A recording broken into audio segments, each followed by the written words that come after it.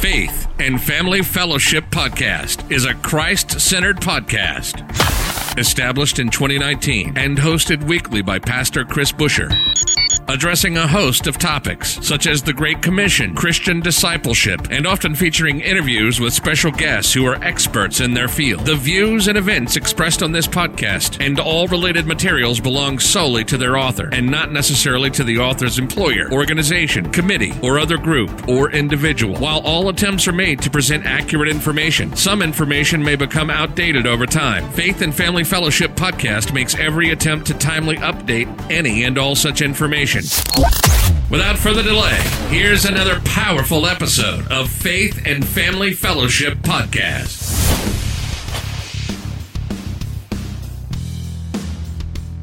Welcome back to another episode of Faith and Family Fellowship Podcast. Once again, I am your host here, Dallas Montague. Today we have another wonderful guest joining us, Robert Beverly from Chicago.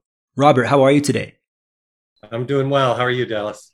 I'm doing pretty well. Doing good too, yeah. Today we're going to discuss your book, Jesus and the Girl in the Orange Bikini. And when I first saw this title, I'm like, what is happening here? I'm really interested in this book, in this title. And so I'm excited to have you here and talk about this with our audience today. Before we begin, I always like to give the guests the opportunity to share a little bit about your personal testimony, why you're a Christian, why you still follow Jesus today. How could you answer that question, Robert? Well, that question is answered in the book, and I don't want to give too much away, but this book is about my testimony and my journey and how I got there. It's a memoir. There's some funny stories of my life that everything kind of led me there. But I became a Christian the night before Thanksgiving in 2014. And a lot of people don't know the exact time they became a Christian, but I do. And that's what led me to write this book. And it happened to me the night before, early evening, November of 2014. And I was in a dark place, going through some really difficult times. And I was driving along in my car, and I looked over to the passenger side, and Jesus was in my car. He was there next to me. Wow.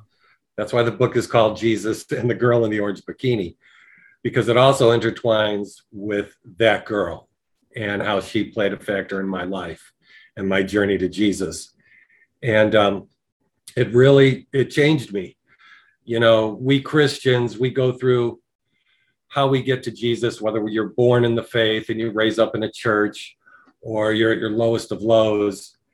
And for me, when Jesus came to me, when I experienced him, the weight of the world lifted off of me. And you don't know how burdened you are until the weight is gone. And I tell people it's like I had a barbell on my shoulders and I was doing squats in the gym and I lifted it off, and that feeling of, okay, that's done. That's what happened to me. It was such a profound experience that the binds and the weight of the world left me. And I had such a aura of calmness and peace and joy and happiness, laughter, so that's kind of what happened to me. I don't want to give away too much because it's all written out in the book, but that's when it happened to me. And I do want to ask a specific question. Why do you think this was your encounter with Jesus? Because there's, like you said, so many other encounters. Why do you think this is the one he chose specifically for you? I think God and Jesus comes to you when you need him. Sometimes we search and we ask and, send me signs, let me know. And maybe we don't see them. Maybe they're right in front of our face and we don't see them. I really believe Jesus gives you what you want when you're ready to receive it. And sometimes we don't know we're ready to receive it. I didn't know I was ready to receive it. I didn't know I needed it. I thought I was forgotten. And I go into in depth about that in the book of how I felt forgotten and lost and was trying to solve everything myself through most of my life. Like we do, work harder, be nicer, pray more. I didn't even know how to pray. I was raised Catholic, Italian-American neighborhood in the suburbs of Chicago, and I didn't know how to pray. I really didn't. And to answer your question, I think he came to me because he knew what I needed at that moment, and he knew what was to come. Because Jesus coming to me that evening in the Tahoe wasn't the end. It was the beginning. You're listening to the Faith and Family Fellowship Podcast. We'll be right back after this quick word from our sponsors. It's winter in New England, and a small abandoned kitten struggles through the snow. When he stumbles upon a large old house in the woods, he's hoping to find his forever home, but instead begins his first big adventure. In Flea Biscuit Finds a Home, the little stray confronts bullying and adversity, but also sees that kindness and friendship can come to those with a gentle heart. Flea Biscuit discovers that he has much to learn and that trying to grow up and find your purpose in life is hard work. Find your copy of Flea Biscuit Finds a Home on Amazon today. Chat receives a phone call from the hospital only to learn that his wife has been a victim of the most common crime these days, identity theft. Her microchip was cut out of her hand during a store robbery. Chat's wife Jessica is the picture-perfect citizen behind whom he can easily hide his Christianity, but he soon realizes she needs Jesus as well. Her sole focus is on adopting a chipless child from among the children surfacing in society without any record of their existence or parentage. Find your copy of the Nebulae System on Amazon today. I thought it was the end. I thought it was the answer to all my prayers. You know, we get wrapped up as God and Jesus as Santa Claus, you know, to rescue us and everything's going to be great. But the journey just begins. That's a good point. Another question I have for you specifically with your testimony. You said that you encountered peace, joy, love, hope, all of those things hit your life. How did that change your life moving forward, just even in the first few weeks after that encounter? It changed me instantly. Later that night, I was to meet my wife, and when she saw me for the first time, she knew something happened to me. She said I looked different. And I think I was basking in the glow. And that was a couple hours after this had happened to me. I was alone when it happened. Is she a believer too in this time or not yet? Yeah, at that time, no, not at all. She was not really raised religious or anything. But one of her quotes to me was, "The man that I married is back." And I go into that in the book as well, and how it affected my relationships with people and the people in my lives. I lost a lot of friends. I gained some new ones. And making a story of this encounter with Jesus, a lot of people don't believe it. I've had people doubt me. And, you know, I just plant the seed. If you want to know my story, I tell my story. But I wrestled with this testimony of what happened to me for the last 7 years. Why was I chosen? Why did this happen? Why did I see Jesus Christ himself in my car, of all places, on a rainy night, driving down the road? Okay, why? And what do I do with this? And I go into that a little bit in the book. I had some good mentors along the way. And one of the things I want to point out too, you know, you say, how did it change me in the days and weeks after? The devil came at me hard. You know, he came at me real hard after this. Yeah. And I ended up within 2 weeks, I got baptized in the Gulf of Mexico. I wanted the mark of Christ on me. I wanted to be on Team Jesus. And I wanted the enemy to know, it's over, buddy. Those days are gone. Mm-hmm. Yeah. You know, I stand on this team. But, you know, that's why I say I thought everything was done. You know, that was the home run, Jesus, seeing Jesus. But it was only the beginning. And I fought some demons immediately after. Without giving too much information away, you did say that your wife said, I got my husband back. But what did that mean? Because you said that you weren't really a Christian before. What do you mean by that? She got her husband back. We had been married for about 17 years at that time and had drifted apart. And I didn't know I had drifted. Okay. I still thought I was the guy that was in control and doing everything. And the man that she fell in love with and who I was and the heart that she saw at that time, I guess it had become hardened and different and changed over time as we go about our daily lives and pursue success and families and different things. Yeah. And I was opened. I was different. Isn't it amazing how just encountering Jesus opens us back up? It softens our heart and puts us back on that path where we're supposed to be in the first place. It's amazing. Exactly. And you don't realize it. Like I say, the most profound thing to me was that feeling of weightlessness that I experienced after it. Mm-hmm. That when I asked him, I confessed my sins and I let everything go, that it did leave me. It left me, and it was so awesome. It was so reassuring. I couldn't believe how free I felt. And I think that's, to the non-believers, I think that's a big problem when they think of us Christians, and they have questions about the faith and how it's going to change their lives. And I'm going to have to do all these rules and the things I enjoy in life. But to me, the exact opposite is true. It's liberating. Yeah. Faith in Jesus is liberating. The things that concern you and the anxieties and the hardships of life become so much more tolerable, and life becomes easier. It's not more difficult. It's almost like an oxymoron, and it's the mystery of the whole faith. Jesus said he will give us rest. He gave me rest. I'll tell you, I'm still resting. Some of the things you write about here, it says you talk about growing up, heartbreak, redemption, and love. What else could you say about these things? Oh, man. Well, we all go through heartbreak. I certainly went through my heartbreak. I didn't even know I was going to. I had heartbreak in the past as well. Love and redemption. Redemption comes in a lot of forms and a lot of shapes, but you have to be open to it.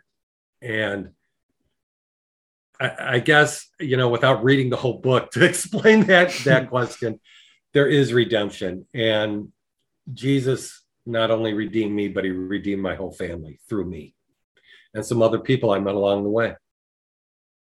It's amazing. Another thing you wrote here is that if you wonder if miracles can still happen, this book is for you. And what are some other miracles that you encountered through your life? Maybe other testimonies or things you do write about in the book? Well, I do write about a situation when I started my first business. And the name of that chapter in the book is called We Gotta Go Back. And I was in my late 20s and I had a business partner. And one of the stories I put in the book is we were near bankrupt. We had started our business a few months before and realized that our clients don't pay us right away. We didn't know that. We're young, started this business on a shoestring, and we were at our wits' end. We had to pay the rent. We had to pay our couple of employees, and we didn't know where to turn, and we had no money. Credit cards were done. And it was another kind of drizzly night, winter coming on in Chicago before Christmas. Again, it seems to be a theme in my life, right around Thanksgiving time, right around before Christmas. The encounters happened. And I said to my partner, I got the idea. I know how we can get our money. And he said, great. And I said, grab your coat. Let's go. And we left our building. We walked out down the streets in Chicago. And we went to St. Peter's Cathedral in downtown Loop of Chicago. And he was like, what are we doing here? Why are we here? And he was raised Catholic like I was. And I said, we're going to go in and pray to God and ask him for money. So we did. Okay. Wow. And I don't want to give too much away. We screwed it up. We had to go back after he said his prayers, lit some candles, and kept the offering, a few bucks of money that we had for an offering. And he kept it. And I discovered that as we were walking back to the office. And now I was really ticked off. And I said, okay, we got to go back. You can't cheat God. Okay, this is what I said. Yeah. And we went back, and I'll leave the story there. And we redid the whole situation without giving too much away about what happened. But that's one of the chapters in the book, and it's called We Got to Go Back. What are some of your other favorite moments in the book? Of course, without giving too much away, but just to tease us a little bit. I wrote about a lot of heavy things that happened in my life, and especially with the girl in the orange bikini. And writing it brought up a lot of memories. It was difficult. Before every writing session that I had, I worked on this book for almost 8 months, and I would pray. I'd ask the Holy Spirit to be with me. And I would tell God, this isn't just my story. This is our story. Help me tell our story. And, one of the things that what I did, I included in there, and midway through the book is a chapter called Soundtracks. I just listed the 50 songs that affected me in my life without saying why, for people to share. Pop rock, some worship songs that really touched my soul, songs I loved growing up. I was a child of the 60s. I grew up with a lot of music. Music was always a theme in our household, with me through my life. And even to this day, before we jumped on, I was listening to some tunes. I'm always listening to music. That was one of my fun chapters because I got to explore, why does this song mean so much to me? For instance, one of the songs I have in there is Lowdown by Boz Scaggs. And I want the readers to be so inclined to maybe give it a listen. But the reason that's in there is I also grew up during disco. And when I would go out with my friends, that was always at the disco. Lowdown was huge. And, Death Was Arrested by Aaron Shust. That song always touches my soul. And after I became a Christian, I used to think, Christian pop and rock was a yawner. Mm-hmm, yeah. But after being touched and listening to it, so many of the songs just resonate what I felt. Mm-hmm. And Death Was Arrested is a song that resonated with me because he speaks about, being saved. And that's one of the emotions that I had when I went through this. But that was one of my fun chapters. And I also wrote about the time I asked at my first job for a raise, and some chapters about my parents and growing up. And the overriding themes I've had people that have previewed my book tell me is hope, family, love, and the search for peace, and kind of always returning to go home, a little bit like Dorothy in The Wizard of Oz. That's what we all search for. Yeah. If you could give our audience one overall point that from your time here today, from just your overall message in your book, what do you think that would be? That miracles do exist, because I'm living proof that miracles can happen. I had someone in my life ask me, why is it that people turn to Jesus and God when they're at their lowest points? It's the drug addict, or the alcoholic who lost his family, or the guy that went bankrupt and is homeless now. Why is it that, the regular people that are just going through their lives, don't seem to experience it? And I said, because their hearts aren't open. When you're down at your lowest point and you've got no friends, you've got no family left, and you feel lost, that's when he'll appear to you. May not appear the way he did to me, but he'll be there. And you just got to reach up and take that hand, however it appears. So the overwhelming thing, I think, is that hope exists. You're never alone. It's never as dark as you think. You just have to open your heart and take it in, because it's there. And it's interesting, like you say, you feel like you're alone. You felt like you were lost. You were alone and all of those things. But now looking back, you can see he was there. He was providing for you, protecting you, saving you from other things that could have happened. Yeah. And one of the quotes in the book, because I said to Jesus, I can't believe it's you. You're really here. Where have you been? And he replied to me. Okay. I talked with him, and I don't want to give too much away, but the essence of it was he was always with me. It was almost like he said, goofball, I've always been here. Just open your eyes or turn around, there I was. Yeah. And, I approach it with humor, but there's a lot of heavy things in the book, but it's, I wanted to write it in a conversational style, easy to read. If my book, Jesus and the Girl in the Orange Bikini, doesn't go anywhere, that's okay, because it's already affected a few people in my circle that I let read the book. And that's what I wanted. It's not just my story, it's God's story. Like I said, I prayed most of the time before I started writing every chapter or where I was going, and said, help me tell our story. Let me tell our story. Let me do it justice, So I hope I did. Do you have any plans for future books, other testimonies that you're going to write about? I get asked that. I don't know. I really don't. Maybe just one and done. Maybe there's more. Maybe there'll be a follow-up, because life is always interesting. You never know. You just never know. Yeah. Is there anything else that you would want to tell our audience today about your book, your life? Are you pursuing anything else in your life? Yeah, I'd like to maybe just close with the fact that I'm just a regular guy. Still am. I'm still salty. I enjoy a good cigar. I enjoy going out and shooting a good game of pool. You know, Christianity, one of the big problems I had, and one of my mentors, and I write about him in the book, I said, okay, now that this happened to me, do I have to stand on street corners with my Bible? And he said to me, God made you who you are. Accept who you are. Saltiness and all. You love sports. You love baseball. Be you. It will come. In time, it will come. Don't try to be what you're not, because he created you. The Creator created you.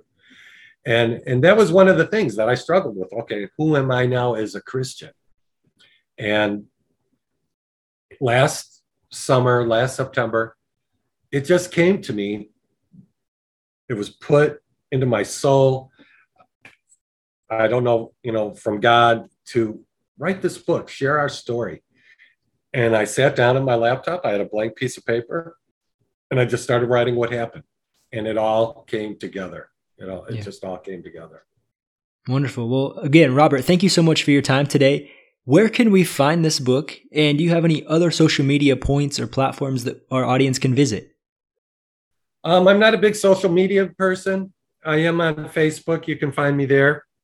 The book is available on Amazon. The ebook launch is April 11th. The paperback is available now. And that's probably where I'll just keep it rested. Again, I don't envision myself out there pounding the pavement. I'm not a Twitter, Instagram, TikTok type of person. TikToker, yeah. I understand. And it's on Goodreads too. You can find it in Goodreads. Okay. One more thing. You said you love baseball. Of course, it's the Cubbies, right? It was the Cubbies for most of my life. Last year, after they traded away some of our guys, no. I'm with the White Sox, and I lived in Florida for 17 years. And being in this, Okay, I understand. I rooted for Chicago teams, so I did have a spot in my heart for the White Sox. But this year and last year, I went all in on the White Sox. Wow. I just couldn't handle the fact that the Cubs did it again and got rid of players we all invested in. Yeah. So, again, well, Robert, thank you so much for your time. If I can have you end our podcast with a prayer, I would really appreciate it.